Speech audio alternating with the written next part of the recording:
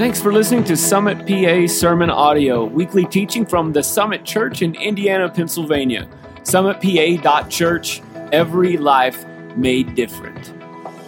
But anyways, I haven't even introduced myself. I'm Kim Massengale. I'm Pastor Mel's wife, for those of you who are new, and I want to welcome all of you that are guests maybe for the first time. We're so glad that you're here. Mel is in Ohio preaching for our friends Kyle and Jess Hammond to give them a break this weekend, and so I'm here to present the message today, I guess, and I'm so excited about it. So we've been in this series called Scandalous, and it's been all about the scandalous love that Jesus Christ has shown us. And week one, we kicked that off on Easter weekend, and Pastor Mel did a great job of pointing out all the ways that Jesus went against cultural norms to love others and to show us love, like radical, scandalous love, to see us come into relationship with him. And then in week two, we had Michael Francis, a former mob boss, come. How many of you got to hear Michael's story? Yeah, crazy, right? Like sometimes I'm like, is that really true? Is it really real? I actually that Saturday night after I heard his story, went home and watched his documentary on Netflix, and I dreamt about it for days. I even had a dream that one of our college girls who kind of is struggling with knowing what to do in life, I think she's here today, she is, and I had a dream that she came and told me, Kim, since I don't know what I want to do with my life, I've decided that I'm going to join the mob. And I'm like, Kristen, you can't, that's a terrible idea. You'll never make it. And she wouldn't. But I love you. So, anyways, hearing Michael's story, his story is just this radical story of, wow. And I think that if we can see, wow, if Jesus can forgive someone like Michael, he can love me too. If Jesus can forgive someone like me, he can love anyone. And so if you didn't get to hear his story, I would highly encourage you to go back and listen to it. Week 3 was our baptism. So last week, man, wasn't that a great service for those of y'all who were here? I just love, there's nothing that I love more than seeing stories from within our church of people's lives who have been changed. And I'm just so excited about what God is doing and that we get to be a part of seeing people's lives changed here. It's incredible. And so today we're going to talk about how we live out the same scandalous love to our world that Christ showed us. And can I just say that Jesus never requires anything of us that he hasn't already lived out personally. He doesn't tell us, hey, you go do this, if he hasn't already done it. He always shows us the way, and I'm so thankful for that. Jesus loved scandalously. Mel talked about it in the first week and really all throughout the series that Jesus was a friend to tax collectors and sinners. And it says that in Matthew 11:19 and Luke 7:34. In John 4, with the woman at the well, we see that he crossed not only racial boundaries, but he crossed gender boundaries to reach her. And Mel's going to be talking more about her next week, so I'm not going to talk a lot about her, but Jesus was willing to go the extra mile. He was willing to cross boundaries that no one else was willing to cross because he loves people so much. And Jesus, a lot of times we think that we come into relationship with him because we're bad and his mission is just to make us good, right? His mission is just to clean us up so that we can be good on the outside. But Jesus never came to make bad people good. He came to make dead people alive. Because before Jesus Christ, we were all dead. And it says it in Scripture, we were all dead in our transgressions. We were all dead in our sin. And when we come into relationship with Jesus Christ, we are made a new creation. We come to life. And in John 8:2-11, I want to talk about a woman who needed the love of Jesus. And I'm going to read the passage and then I'll talk about it a little, but it's in John 8:2-11, and it says, "Early in the morning he came again to the temple. All the people came to him, and he sat down and he taught them. The scribes and the Pharisees brought a woman who had been caught in adultery, and placing her in the midst, they said to him, "Teacher, this woman has been caught in the act of adultery. Now in the law, Moses commanded us to stone such women. So what do you say?" This they said to test him, that they might have some charge to bring against him. Jesus bent down and began to write with his finger on the ground. And as they continued to ask him, he stood up and said to them, "Let him who is without sin among you be the first to throw a stone at her." And once more he bent down and wrote on the ground. But then when they heard it, they went away one by one, beginning with the older ones. And Jesus was left alone with the woman standing before him. Jesus stood up and said to her, "Woman, where are they?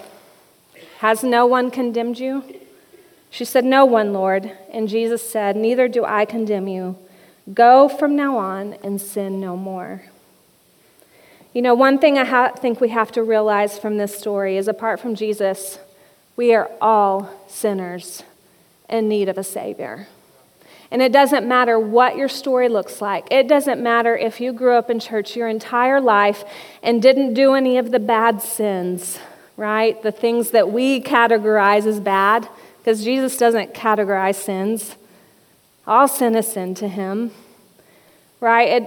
So maybe you're someone who you say, "Oh, well, I don't have Pastor Ricky's testimony. I don't have Michael Francise's story. I don't have this woman's story." But we are all sinners. None of us are perfect. We were all in need of a Savior. And apart from him, we need grace. And so here's this woman who the religious leaders were testing Jesus, which they constantly did, right? They were constantly trying to catch him in the act. And so they actually catch this woman in the act of adultery. And they bring her out and say, "Jesus, the law says we have to stone her. What do you say?" And he says, and he begins to write in the ground, and there's a lot of just not conflict, but just conversation about what he could possibly have been writing in the ground. He could have been writing their sins in the ground. He could have been writing the law in the ground. There's a lot of things that Scripture doesn't say implicitly what it is. But he says, "Those of you without sin, you cast the first stone."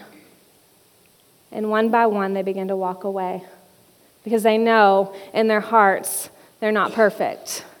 So how could they possibly throw a stone at her? And then I love what Jesus does. "Woman, where are your accusers? I don't condemn you." And then what does he say? He says, "Go and sin no more. Go and live a worthy life. Go and live the life that I've called you to live." He doesn't say, "Continue on with your life," right? He shows love, and then he says, "Go and sin no more. Go and live like you are loved." I think for us it's really hard sometimes when we have people in our life or people around us that are just in the midst of blatant sin to want to call them out on it, right? And I know for me, I haven't been perfect at this. I will be the first to say I have done this poorly at times, especially with those closest to me, especially when I was a newer believer. But there were times that I would be so afraid of someone, not afraid of them, but afraid of what they were doing, that it was going to end in destruction, and I would just kind of lash out at them, like beat them over the head with the Bible. Not really, but just like, "I'm so scared. You're making all these bad choices. You're going to go to hell," right? And I wasn't loving in that. I was just being harsh and judgmental. And when I'm able to take a step back and see the love that Jesus Christ lavished upon me, it says in his word that his kindness is what leads us to repentance. It's our kindness that leads other people to repentance, y'all. It's our love. He says, "You will know that you are my disciples by showing love to one another." In Romans 5:8 it says, "But God shows his love for us in that while we were sinners, Christ died for us." While we were sinners, he died for all of us. Loved people love people. And in John 15:12 it says, "So this is my command, love each other deeply as much as I have loved you." Matthew 22:36-40 says, "Teacher, which is the great commandment in the law?" And he said to him, "You shall love the Lord your God with all your heart, with all your soul, with all your mind. This is the great and first commandment. And a second is like it, you shall love your neighbor as yourself. On these two commandments depend all the law and the prophets." See, the reason the second commandment is to love our neighbor as ourselves is because we can't love scandalously until we love Jesus with all our heart, soul, and minds. It is impossible for us to extend other people the love and the grace that we need to until we are pursuing Jesus and we are understanding that He deserves our love and that He lavishes His love on us. That's when we know who we are. When we are rested in knowing that we are extravagantly and scandalously loved by Him, we are then able to love our neighbor as ourselves. Jesus showed the ultimate display of love by taking the punishment of our sin. The thing that no one else could do, He did for us. He took the wrath of our sin and died on the cross for us. For every single one of us, no matter what we've done. You know, I think sometimes it can be easy to think, well, Kim, ministry is really just for pastors. Like, it's really just for you guys that are on staff at a church or maybe doing a campus ministry, but the rest of us, we just get to come in and listen to a nice message, and then we get to leave and feel good about ourselves. I heard a statistic this last week that said that they've done a large poll, the Barna poll, and they've realized that 75% of Christians worldwide don't know what the Great Commission is. And the Great Commission is go and preach the gospel into all the world. And man, that breaks my heart. And I'm like, how is that possible? That 75% of Christians don't know what the Great Commission is. You guys, we all have a ministry. We are God's plan to further the gospel on this earth. There is no other plan. And sometimes I'm like, God, are you sure? Like, we're all pretty messed up. Like, you're really going to rely on us to spread your gospel? But He does. He chooses you and me. And it says in 2 Corinthians 5:17-19 that therefore if anyone is in Christ, he's a new creation. The old has passed away, behold, the new has come. All this is from God who, through Christ, reconciled us to Himself and gave us the ministry of reconciliation. That is, in Christ, God was reconciling the world to Himself, not counting their trespasses against them, and entrusting to us the message of reconciliation. Now, this doesn't say, and gave pastors the ministry of reconciliation, and gave evangelists the ministry of reconciliation. It says us. Every single one of you who call Jesus Christ your Lord and Savior, He gave you the ministry of reconciliation, and He is entrusting it to you. He's entrusting it to me. He reconciled us to Him, and there's nothing that we could have done to reconcile ourselves to God. Nothing. There's no amount of work we can do to reconcile ourselves to Him, right? There's no checklist that He has for us to reconcile ourselves to Him. He did it by dying on the cross for us. And reconcile means to change, exchange, change from enmity to friendship, to return to favor with, to reconcile those who are at variance with God. It can also mean reestablishment of an interrupted or broken relationship. It is our job to be reconciling others to Jesus Christ. And how do we do that? We do it through showing the same love that Jesus showed us. Billy Graham says, it's the Holy Spirit's job to convict, it's God's job to judge, and it's my job to love. And I will be honest and say there have been many times that I've tried to play the Holy Spirit in people's lives, where I've tried to be the one that convicts them. There's many times I've tried to be God's God in people's lives and judged them. But once I understand how radically I've been loved, I realize that it's my only job to love. You know, I know many of you don't know my story. I shared it in February at our women's event, and so I would highly encourage you to go back and watch it to get to know me and my heart. So I tell it in lengthy detail there. But just in a nutshell, at the age of 17, I was raised in church my whole life, but I was in an unhealthy, ungodly relationship, had the call of ministry on my life. I found out I was pregnant. I was terrified. I chose to have an abortion at the age of 17. Broke up with the boyfriend, kind of cast a fleece before God and said, God, if you don't let me feel anything, I'll live for you all my days. Went off to Bible college that fall. No one knew. Acting like I had it all together. Shoved it under the rug. No one will ever find out. And I began to feel all these things, and post-abortion syndrome is a real thing. I began to struggle with depression and just really battle shame. And man, the enemy would just come at me and he'd be like, Kim, you're in Bible college. Like, you're not at a secular school where they're going to give you grace, maybe cheer you on. Like, they might throw things at you. Like, I know that sounds funny, but that's really what I thought. Like, they're going to bring you out before everyone and make you share what you've done. And that's what the enemy just kept bombarding me with. But I knew that I needed to heal. I knew that Jesus had forgiven me, but I wasn't so sure that Christians would. And how terrible is that? That I was sure that Jesus had forgiven me, but I wasn't sure that Christians would. And if I didn't think they would forgive me, then I couldn't forgive myself, right? But I got to the point where I really pursued healing, and I did a Bible study for women who have gone through that, and did it with someone I didn't even know over the internet, and really began to heal. And I knew I needed to tell someone because I felt like God was going to use me somehow with bringing hope and healing to other women, even though I'd never heard another woman's story.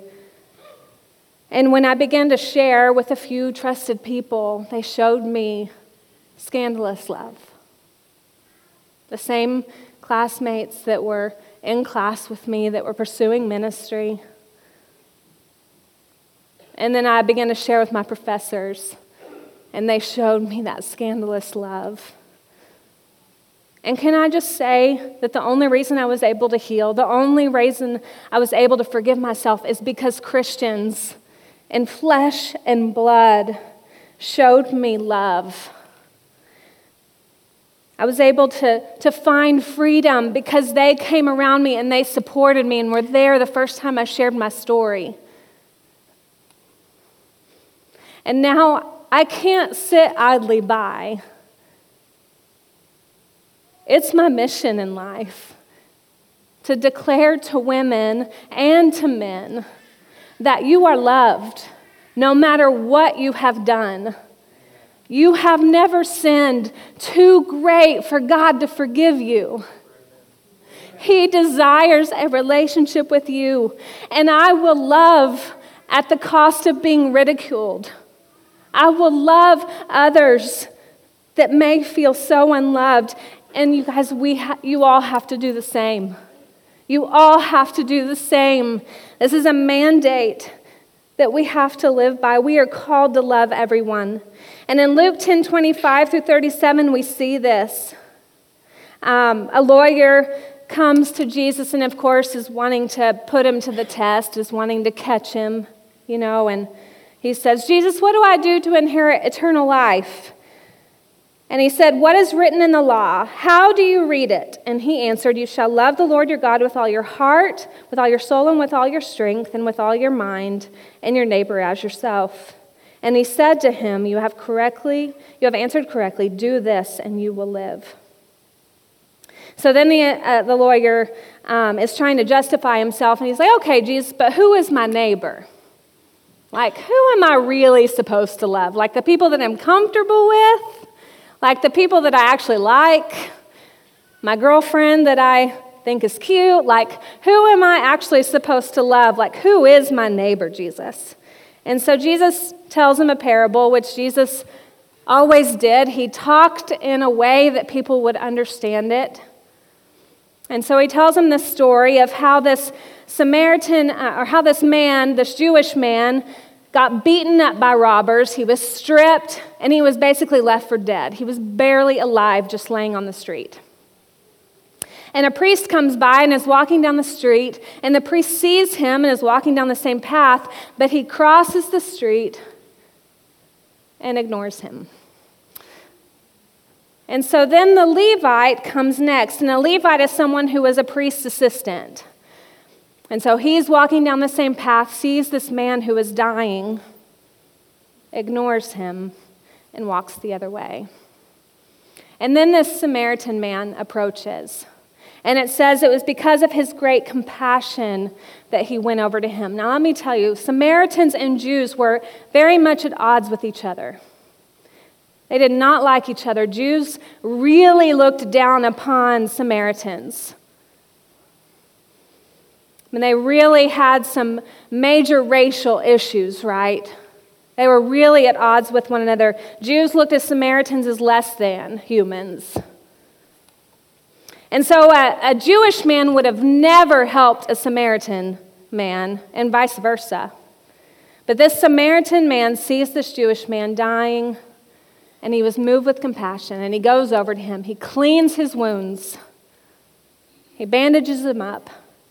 He puts him on his own animal, rides him to an inn, gives him a safe place to stay, pays for him to stay there.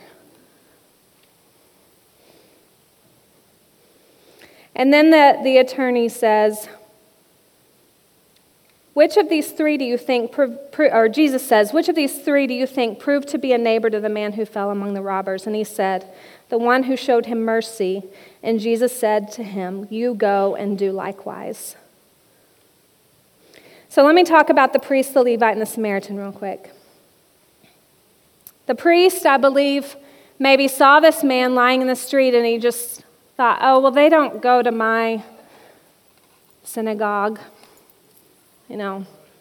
so they're not my problem. I'm just going to keep on walking. So the priest had this mindset of it's not my problem. The Levite, who was the priest's assistant, a temple assistant, probably thought, I'm not capable. I don't have the title. This really isn't my job because I'm not qualified. And so the Samaritan comes up and he says, I know the answer. I know the answer. And Jesus is the perfect example of a good Samaritan. Like Jesus is the one who, when other people will overlook you, will step into your mess, and he will let you know that you are extravagantly loved, and he will clean you up, and he will bandage your wounds, and he will bring you into a healing place. And so I want to ask you today, which one of these three are you? And let me make it practical. Let's say it's a Muslim that you see who's wounded and needs your help. Are you going to be the priest and the Levite that walk on by? Or are you going to be the Good Samaritan? Maybe it's someone of another race, and maybe racism is something that has been a generational thing in your family. Are you going to be the one to walk them by to say, it's not my problem, or I'm not qualified? Or are you going to be the Good Samaritan and go bandage their wounds and help them? Jesus is very clear here. He says, you go and do likewise. You be the Good Samaritan. He doesn't say, if you've been a Christian for 5 years, then go be a Good Samaritan. He doesn't say, if you've checked all the boxes, like if you've read your Bible today, if you've read the whole Bible today, if you've... been nice to someone else today, then go be a good Samaritan. And I think that's what a lot of times we do in our head. Like we think, but who am I? But you guys, we're his plan. We are his plan to show love to our world. There's a lot of people in our church that you guys are loving well. And if I sat down with you and could hear your stories, and I know it's not something we brag about and that's not the heart of God anyways, to brag about the good deeds that we're doing for others. But I do know some of your stories. A few weeks ago I was helping start a women's ministry in Katanning and spoke at their event, and one of our ladies was there, and she had 2 ladies there with her, and they came up to me and they said, it's because of her that I have a relationship with Jesus Christ. They were co-workers of hers. And I'm like, she gets it. She's loving people well. And then, we send teams all over the world on trips, on mission trips, not just on vacation. That would be cool too, but... And the reason is because we believe in the Great Commission. We believe that we are to go into all the world and preach the gospel. But more importantly, when we go, our desire, Steph McCoy's desire as our missions director, is that when you go, it will expand your heart for all people. It will expand your heart to come back here and make a difference. And so sometimes you can go on a trip like that, and maybe you go to Haiti or a third world country, and you feel real good about yourself because you're taking pictures. And I'm not trying to be judgmental here, but this is what I see sometimes. You take pictures with little Haitian children, and man, you live that out well while you're there.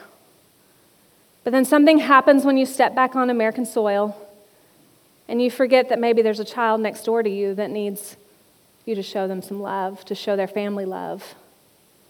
So for some reason, the Great Commission terminates when we step back on American soil.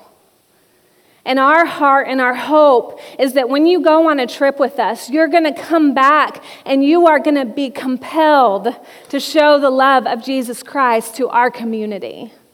And 2 years ago when we went to Greece, Tony Sebastian, who is doing the Q&A next Sunday, which please come to that. It's going to be so eye-opening and so helpful for you. But he took us into a mosque,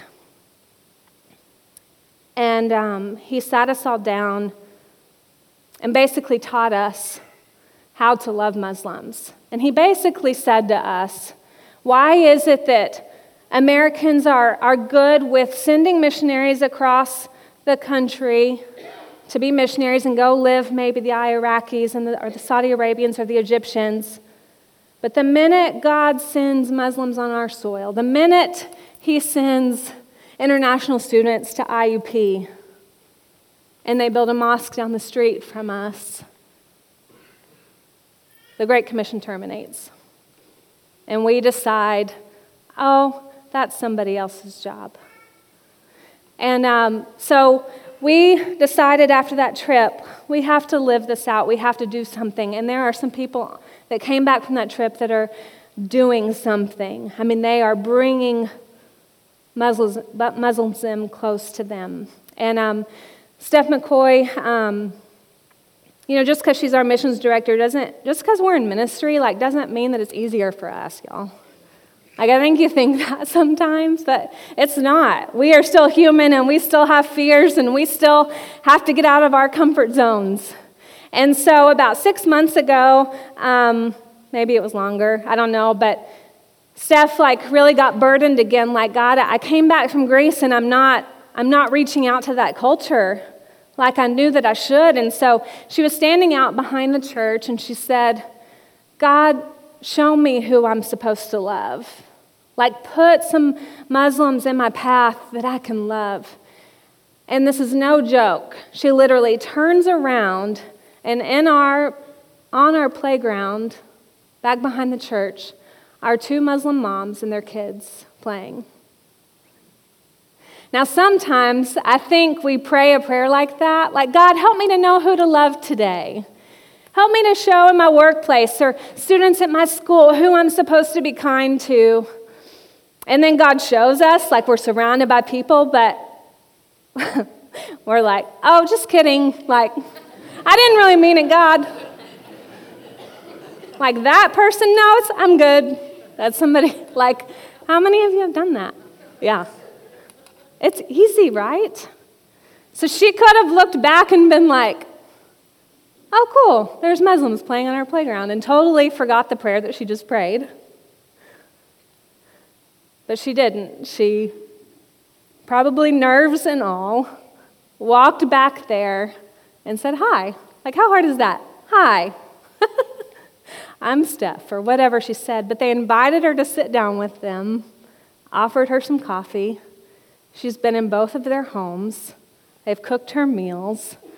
One's an Egyptian, one's a Saudi Arabian. And I just think, how cool would it be? How cool would it be just to be willing to sit down and have a meal with someone else we don't understand? And then we see God begin to convict their hearts. We see God begin to work in their hearts because of love that we have shown them. And then they go back to their own countries and are missionaries to reach the people that they know and love. Like, how cool would that be? Like, y'all are supposed to clap at this point.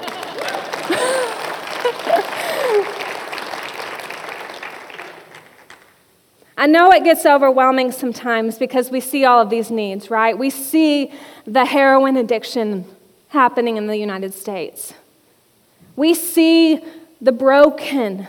We see the needs, y'all, that they're not, like, we're not blinded from those. And we get overwhelmed maybe and think, man, but there's so much. And God's not asking you to do everything. He's not asking you to be everything to all people. He's just asking you to do something. Where are you planted? Where are you working right now? Those are the people you're supposed to love. Where are you going to school right now? Those are the people you're supposed to love. Who is your neighbor? Like, if I asked about your neighbor and I asked you to tell you their name and what they do for a living, would you be able to tell me that? Would you want me to tell me how many kids they have and what their names are? C.S. Lewis says, do not waste time bothering whether you love your neighbor, act as if you did. As soon as we do this, we find one of the great secrets. When you are behaving as if you loved someone, you will presently come to love him. And basically what C.S. Lewis is saying is, a lot of times we be like, well, I don't really like that person. Like, so how can I love them? Like, I really don't agree with them. So how can I possibly love them? And C.S. Lewis is saying, don't wait until you love them. Like, do it in faith. Like, take an action step and do it in faith. And once you take those steps of faith and love them, then you'll begin to love them. So how do we live this out practically? Who else do we love? In Luke 6:32, it says we are to love those who can give nothing in return. And those are the hardest people to love sometimes, right? Because I think in America, like, we are a selfish culture. I mean, just the human race. I mean, really. We want to love people who are going to love us back, right? Because it's all about feeling good about ourselves. Like, I'll love them because they reciprocated, and man, I feel good like I did something nice. But what about the people that you love, but they don't give you anything in return, and you feel kind of cruddy afterwards? Like, Jesus doesn't say, well, stop loving them, right? So we are to love those who can give nothing in return. We are to love those who are different from us. And again, come on April 29th at 2 p.m. But we're to love those who are different than us, that are different racially.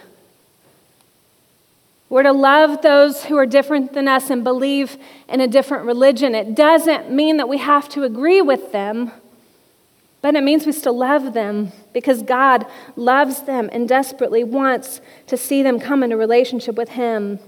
We love those with different political beliefs than us.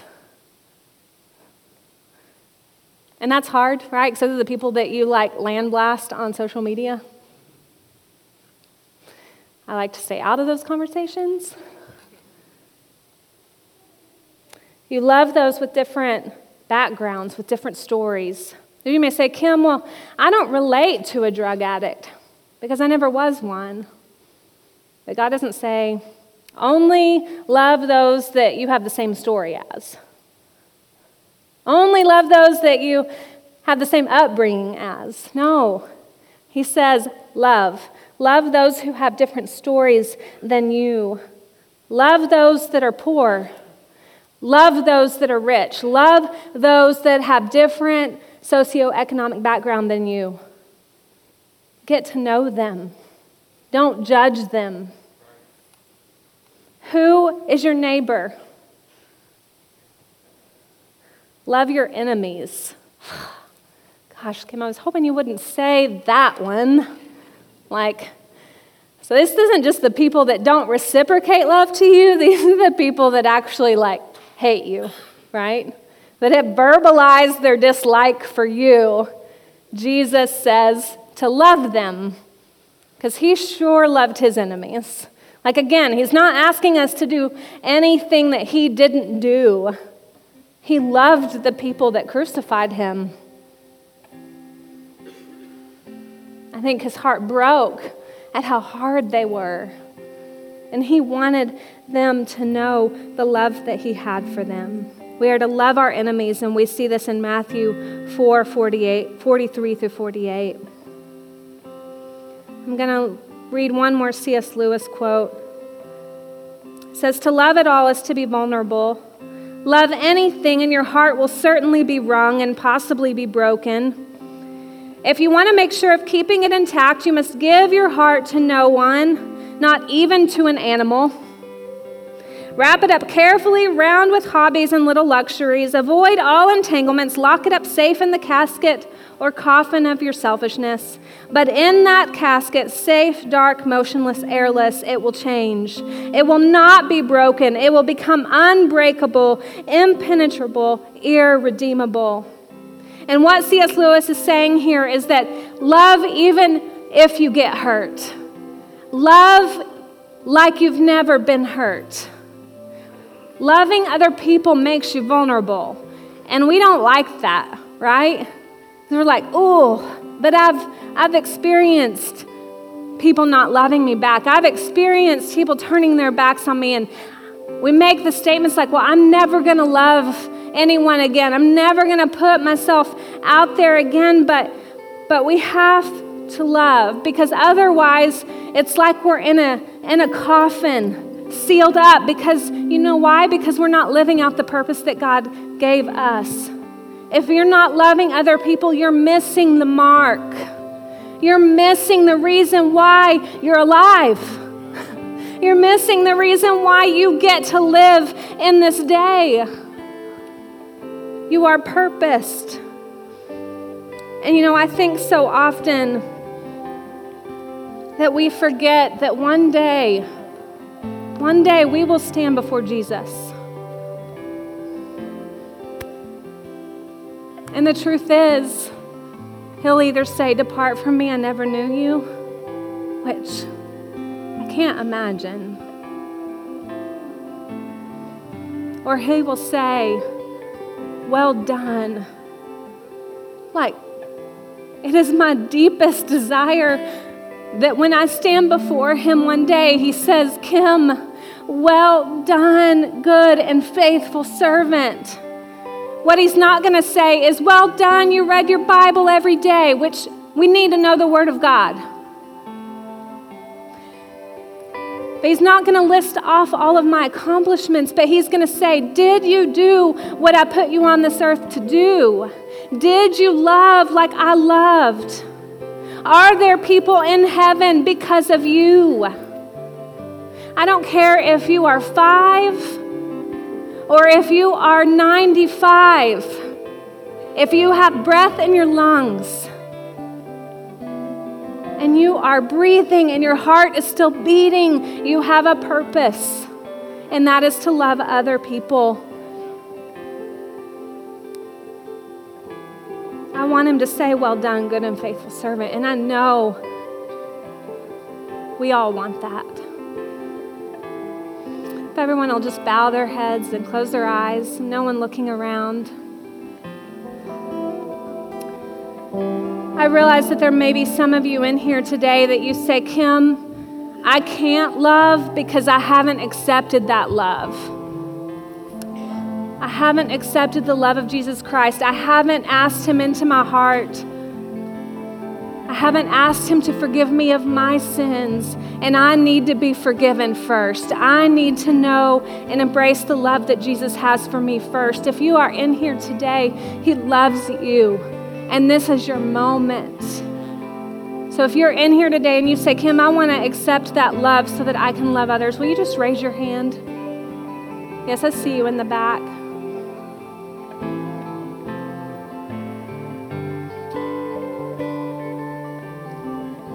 Anyone else that you say, Kim, yes, I see you up here in the front.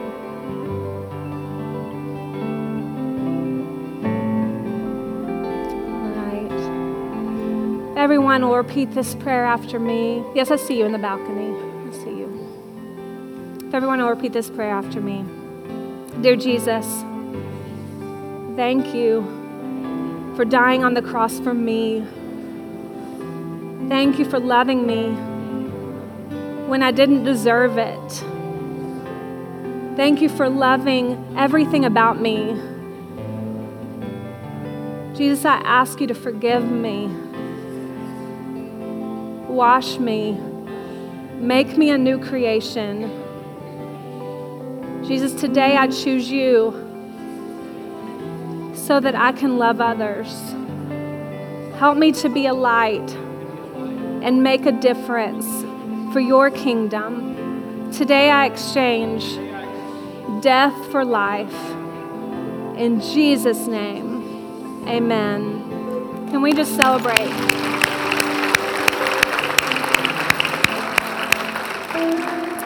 Now listen, if you made that decision to ask Jesus into your heart, I just want to say we want to walk this out with you. We want to help you on your journey. You can text the word salvation to 555-888, or you can take the card that's in the seat back in front of you, or maybe it's behind you, and fill that out and put it in the offering boxes before you leave today.